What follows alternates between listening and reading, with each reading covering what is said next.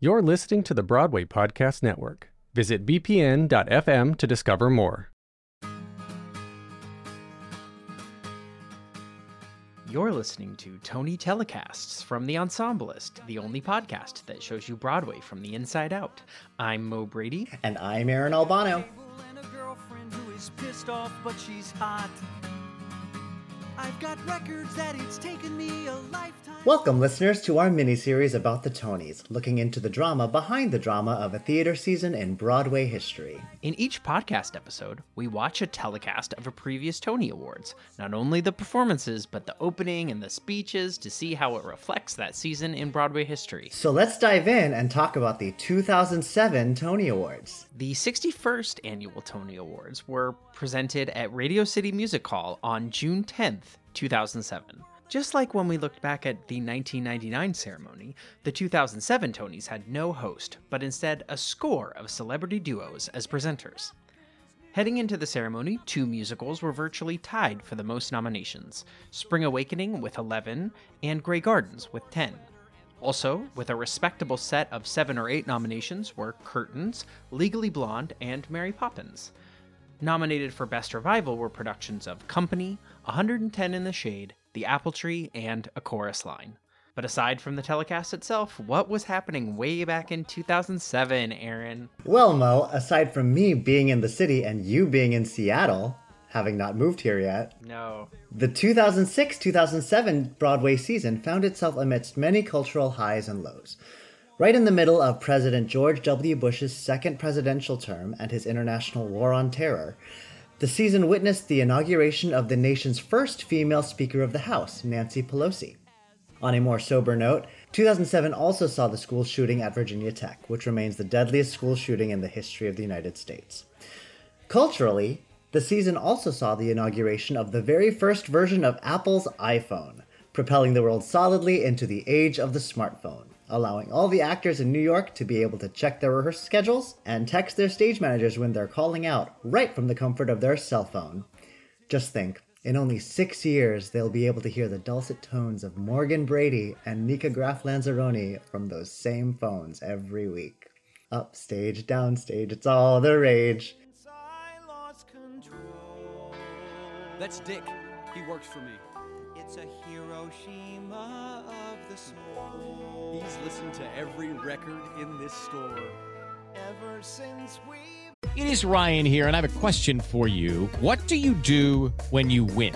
Like, are you a fist pumper, a woo-hooer, a hand clapper, a high fiver? I kind of like the high five, but if you want to hone in on those winning moves, check out Chumba Casino. At ChumbaCasino.com, choose from hundreds of social casino-style games for your chance to redeem serious cash prizes. There are new game releases weekly, plus free daily bonuses, so don't wait. Start having the most fun ever at ChumbaCasino.com. No purchase necessary. VGW Group. Void where prohibited by law. See terms and conditions. 18+.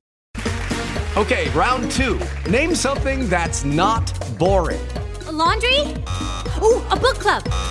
Computer solitaire, huh? Sorry, we were looking for Chumba Casino. That's right. ChumbaCasino.com has over 100 casino-style games. Join today and play for free for your chance to redeem some serious prizes. ChumbaCasino.com. No purchase necessary. Void where prohibited by law. 18+. Terms and conditions apply. See website for details. All right, let's pour one out for the non-nominated musicals, which Marvin Hamlish basically did for us in a B-roll package in this 2007 Tony Awards. The year in musicals. Man, we loved a B-roll package this year. All right, so the non-nominated musicals are Martin Short, Fame Becomes Me. He's back. He's back. The Times They Are A-Changin'. This is Twyla Tharp's follow-up to Movin' Out. It had a 7-person ensemble, including Lisa Gaida, Neil Haskell, and Ron Todorowski, but only 28 performances at the Brooks Atkinson.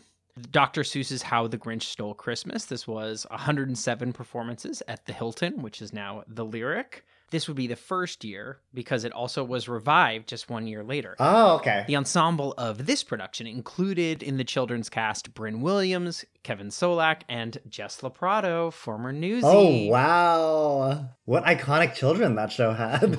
I know. High Fidelity, If you thought that The Times They Are A-Changin' was a low number of performances with 28 at the Brooks Atkinson, High Fidelity will meet you and beat you because it was only 13 performances at the Imperial Theater. Oh my gosh. Did you see High Fidelity? Before I moved to the city. Oh yeah, it's right. I saw it out of town in Boston because I was in spelling bee at the time and we got comps to go see High Fidelity with Will Chase and Jen Colella. Yes. Mm-hmm. As opposed to these smaller musicals, we had The Pirate Queen, which performed 85 performances at the Hilton, now the Lyric. And this was a big musical, right? Stephanie J. Block was the Pirate Queen, but it had an onstage ensemble of 29, including Nick Adams, Jared Bortz, Brooke Elliott, Yes, Michael James Scott, and Daniel Torres. Love Music, with 60 performances at Studio 54. This had no ensemble, an onstage company of 10. And then the travesty of the century, Legally Blonde, not being nominated for Best Musical. How dare. How dare. Now, this is an incredible 595 performances at the Palace, had an onstage ensemble of 18. And just like people who still work today, it's like the Jerry Mitchell crew. Oh, yeah. Paul Kanan, Galen Gilliland, Becky Goldsvig, Manny Herrera, Natalie Joy Johnson, Andy Carl. Lots of fan favorites. And of course, while this musical lives on in popularity, in part because of its MTV filming, it was not included in this year's Tony Awards because it was not nominated for Best Musical. Yeah.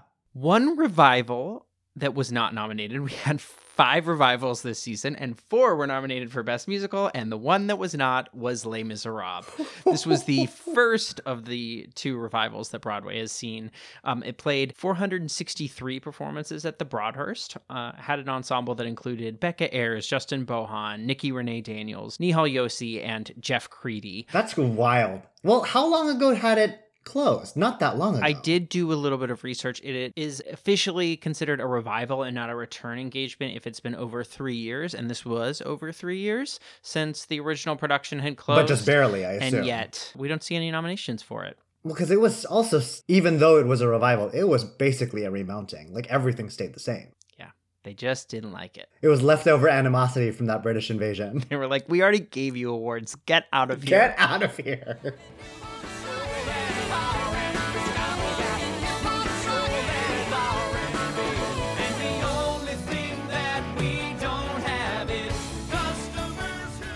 All right, so Aaron, you chose this Tony Award telecast, 2007. Why did you want to revisit 2007? I did. So for kind of 2 main reasons. One, I've been on this host kick lately. Since our conversations about hosts and non-hosts and how successful hosts are in various years, I wanted to still explore that subject. We just saw in 1999 that this no formal host format didn't really work in 99. So I wanted to sort of check in 2007 whether it did. I think amidst this host study, for lack of a better term, I'm developing kind of a theory about what works and what doesn't and why and whatever, because I feel like we've seen a bunch of no formal host telecasts like back in the day, in the times when this was more of a celebration. And those have worked great. We've now seen 1999 where it didn't, and the format was more commercial, the way we've seen it in more recent years.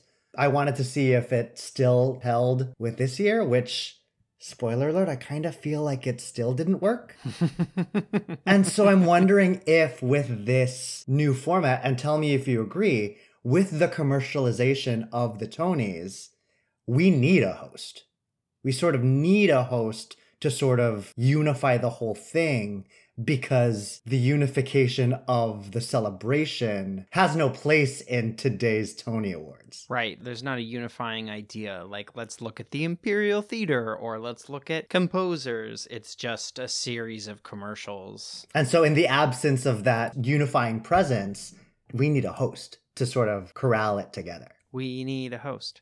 We need a host. Which is sad, right? Like, I feel like we shouldn't, because I think the hosts do 2 things nowadays. One is they combine all of these disparate elements of presentations from shows, award announcements, and then like let's talk about the American Theater Wing. Let's do an in memoriam. Let's do the Carnegie Mellon teacher thing. Yeah. They provide that like connective tissue, Mm-hmm. but they also provide humor. Yeah. That's what they do now. I mean, sometimes we see a lot of humor in the presenters. We'll talk about like which presenters we see humor in this year a little later, but Yeah. those are the two things. I think they're connective tissue and they're funny. So that's why I wanted to watch this again. As a study, not as a competition, Mr. Mo Brady.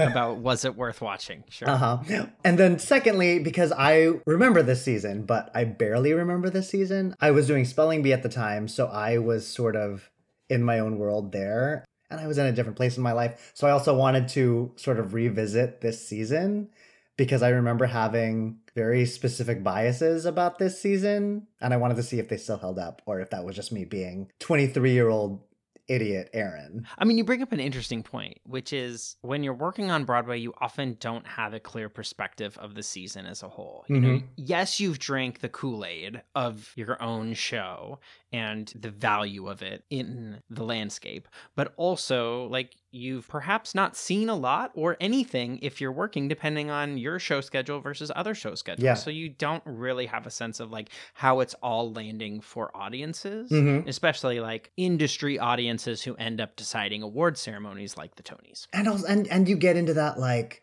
oh, these are the shows that people are seeing instead of my show. Because I was in not even a sophomore show, like a junior or senior show. Just being like, all right, who's taking all of our audiences? Why are we not selling as well? And that definitely carried over to the other show that heavily featured characters that are in their youth. We'll get there. We'll get there. Don't get ahead of yourself, Aaron Albano. Hey, it's Kaylee Cuoco for Priceline. Ready to go to your happy place for a happy price? Well, why didn't you say so? Just download the Priceline app right now and save up to 60% on hotels. So whether it's Cousin Kevin's Kazoo Concert in Kansas City, go Kevin, or Becky's Bachelorette Bash in Bermuda, you never have to miss a trip ever again. So download the Priceline app today. Your savings are waiting. Go to your happy place for a happy price. Go to your happy price, Priceline. Hello, it is Ryan, and I was on a flight the other day playing one of my favorite social spin slot games on ChumbaCasino.com. I looked over at the person sitting next to me, and you know what they were doing? They were also playing Chumba Casino. Coincidence? I think not. Everybody's loving having fun with it. Chumba Casino is home to hundreds of casino-style games that you can play for free anytime, anywhere, even at 30,000 feet. So sign up now at ChumbaCasino.com to claim your free welcome bonus. That's ChumbaCasino.com and live the Chumba life. No purchase necessary. VGW Group. Void where prohibited by law. See terms and conditions. 18+. Daddy always thought that he married beneath him. That's what he said. That's what he said.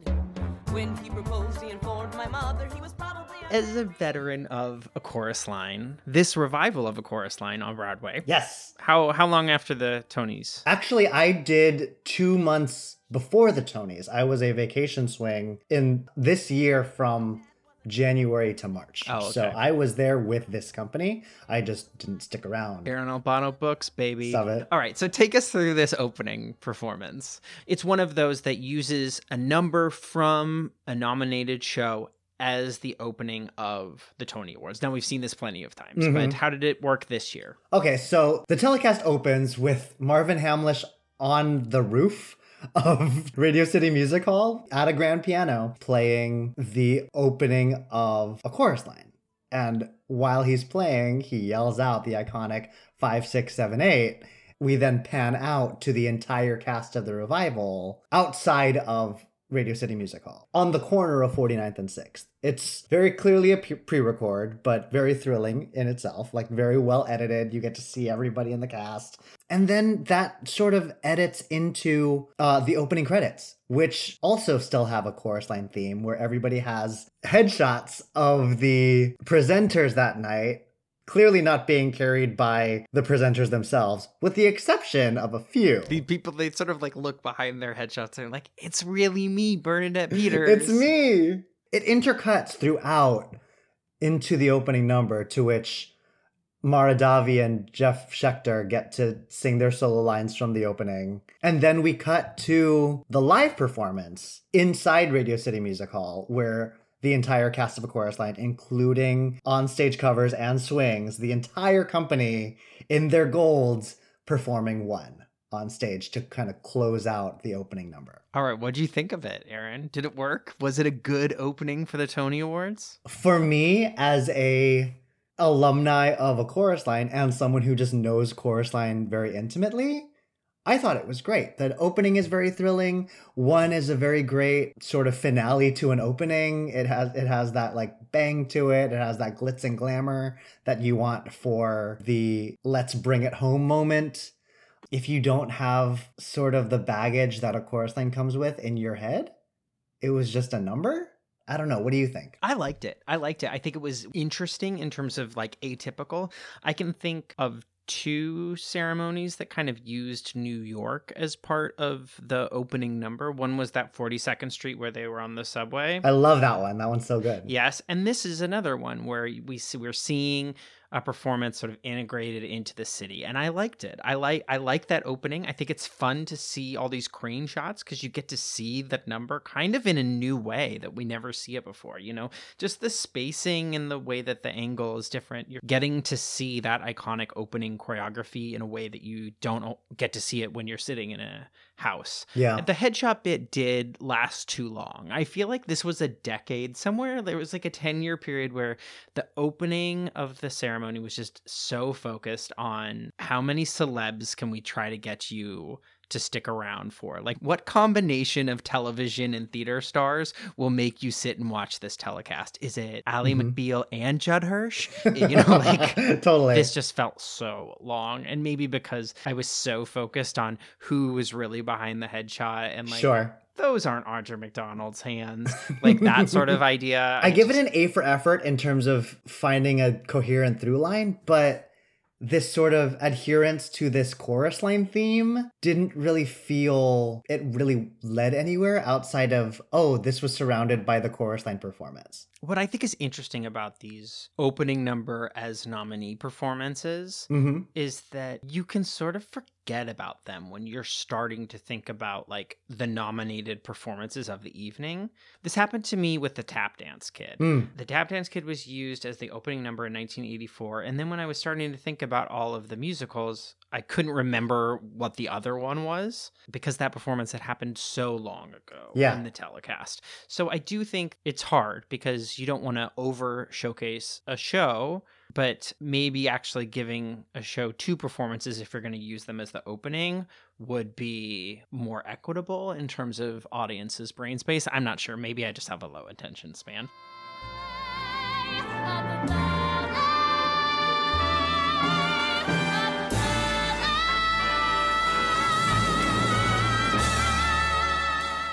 So just bringing it back, we had a show with no formal host. How do you feel like it went, Mo? The problem with no host, but a score, I love the word score, but a score of presenters is that it becomes an audience favorite contest. Yeah. You see who's good at it and you see who's not good at it. Yeah. Right? The first presenter is 4-time Tony Award winner Angela Lansbury. She's also a former host of this award ceremony. The audience loves her. So it's like she's not the host, but she's basically the host. Yeah, she's essentially the host. I'm like, you're going to do the first award and the last award and say, I'm not the host, but I've hosted before. I'm like, you're the host. Now, in general, this was a Tony Awards without jokes from the presenters. Yes, it was a very serious telecast. One exception, notable exception, David Hyde Pierce and BB Newirth. God bless. Classic. Like, they're like the perfect level of celebrity to be a presenter at the Tony Awards, right? Yeah. Like, you recognize them, but you're like, that's a theater person who is on TV. Not like that is a TV person who did a play at Williamstown once. How do we do the plays this season? We had 2 B-roll montages this year.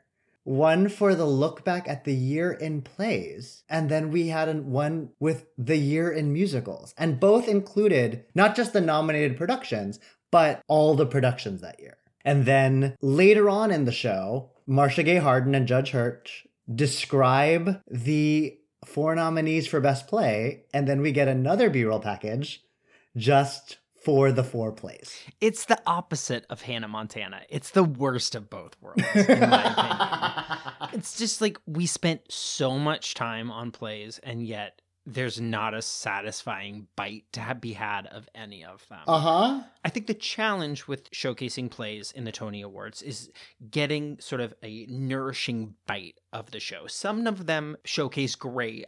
M. Butterfly, the fantastic scene with John Lithgow and B.D. Wong. Mm-hmm. You have to be able to like dig in and spend some time with a show. Yeah. And so what's annoying about this telecast is they devoted a lot of time and yet nothing was satisfying. Literally nothing. Time. I mean, it's one of those things like I did not hate the 2 B-roll packages of the year in plays and the year in musicals, because I do like the fact that we honored the non-nominated productions in some way on the Tony telecast. Because if this is a celebration of our industry that year, it's worth yelling out the ones that you're not super featuring this year. In Memoriam. This year, the In Memoriam was Tommy Tune giving a speech about Betty Comden, who he worked with on the Will Rogers Follies, and then he sings an abridged version of the song Look Around from that show.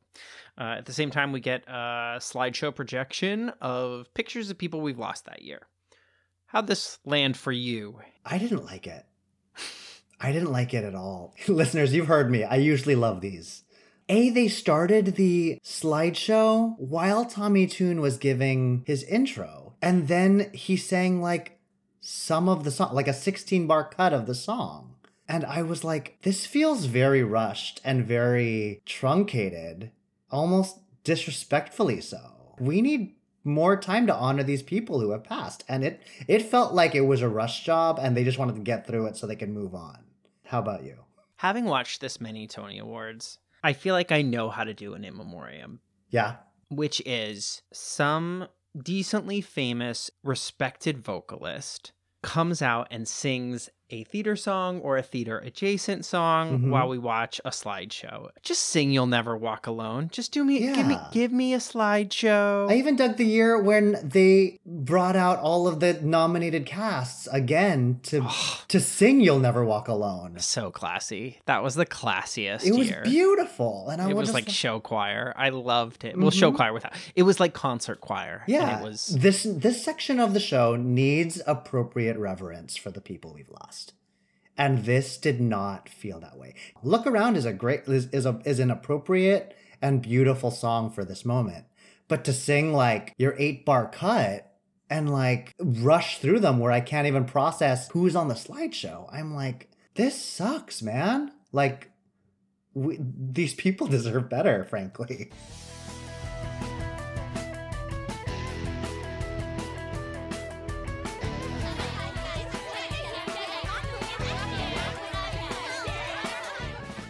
Other strange things about this telecast. What stood out to you, Aaron? One of the craziest things in this telecast was the fact that apparently the orchestra was on a schedule because there were so many playoffs. Like, I think I wrote them down. I counted them. 7 speeches this year were played off. 7.5, including Jay Johnson, who was finishing right as they started to play him off. But Billy Crudup, John Gallagher Jr., Jay Johnson, Michael Mayer, Julie White, David Hyde Pierce, Christine Ebersole, and the producers of Spring Awakening all got that like musical cane to get off the stage. And I was just like, I guess we're on a time crunch this year. It's hard to know. Like, I'm sure they've been told. Like, maybe there's like a countdown clock up there. Maybe can they just limit who gets to go on stage at these things? I don't know. This is probably why they got rid of the best theatrical event. Maybe. What about you? Anything else particularly stick out to you? It was just odd. There were like lots of little things. The little bit of Broadway on Everyone campaign. So this is like when we'd come back from commercials, Heidi Klum or Judge Judy or Alex Rodriguez would like share a small Broadway memory. It's like, okay, sure, I can like see the importance of showing that there's a little bit of Broadway in Everyone. But it's like that on top of all of these audience reactions. There were so many shots of collaborators of winners in the audience. Yeah. Right? Like, so if someone from Spring Awakening was on stage, then they would immediately jump to a mop-haired Jonathan Groff, like holding his hands over his mouth, watching. Like, it was just sort of like gratuitous. I don't know. It didn't land for me. I was like, let's just watch the person who won the award give the speech. What did work was the one performance from a non-nominated musical which was Fantasia Barrino singing I'm Here from The Color Purple. There's a reason for it. They're here to celebrate the Regional Tony Award for the Alliance Theater, which is where Color Purple started. Like they do like a decent job of like making an excuse for this performance. Yeah, but it's definitely like buy some tickets to Color Purple, guys. Like, yeah, exactly. Yeah. This was an incredible performance. It's wonderful. Of I'm Here. Like she's so good. Like it's very different. I feel like there's like, you know, you can listen to LaShawne's do it on the cast album, and then there's Fantasia Barrino singing I'm Here. There's that Jennifer Hudson doing the Kennedy Center honors for Oprah Winfrey, where like the choir comes in the background. Yeah. So, and then there's Cynthia Erivo doing I'm Here. Like there's 3 internet I'm Here's. Yeah. And they are all good for their own reasons. Because the song is fantastic in itself. The song is wonderful. Gong, gong, gong, I believe that. Yeah. Like it just like. It's such, it's an iconic song. But what Fantasia Barrino does so incredibly in this performance, and I didn't see her in the show, so I don't know if this translated for 2.5 hours, but she's so raw. Yes. Like, I mean, that's Fantasia though. Like that's why she won American Idol. Like this material seems to land with her, and it's like you're not watching a performance from a musical. You're watching like a literal person figuring out their self-worth through music. And it's yeah. I mean, I heard she was fantastic. I didn't see it either, but the buzz around Fantasia in that show was like, oh, that's the show, man. That's Celie.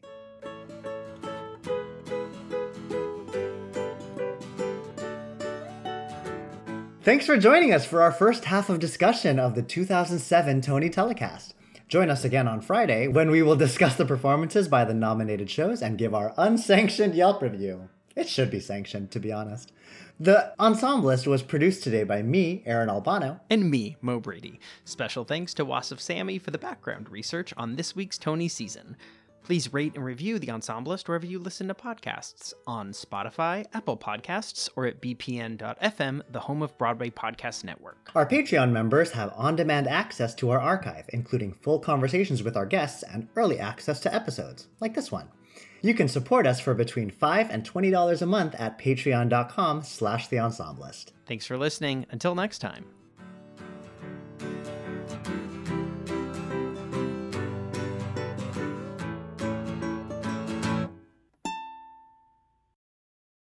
Have you ever wondered how your favorite performer actually feels? Well, here's your chance. Welcome to The Quiet Part Out Loud with me, Bobby Steggert, Broadway actor and now a therapist to a whole host of Broadway creatives. Part interview, part therapy, this is not your typical podcast. We'll go right to the heart of things with some of your favorite artists, what they still struggle with, what lessons they've learned, what they haven't figured out yet. There's enormous power in saying the quiet part out loud. Are you listening? Hey, it's Leslie Odom Jr. here on the Broadway Podcast Network to tell you about the Rise Theater Directory, a program of Maestro Music. Rise is a national online resource designed to connect and empower backstage and administrative and creative theater professionals from underrepresented backgrounds. If you work or aspire to work in the theater community, this can help you find your next project. And if you hire theater professionals, search the Rise Theater Directory to find your next team. Create your profile now and get more information by visiting risetheater.org. That's theater with an RERISETHEATRE.org, because only together we rise.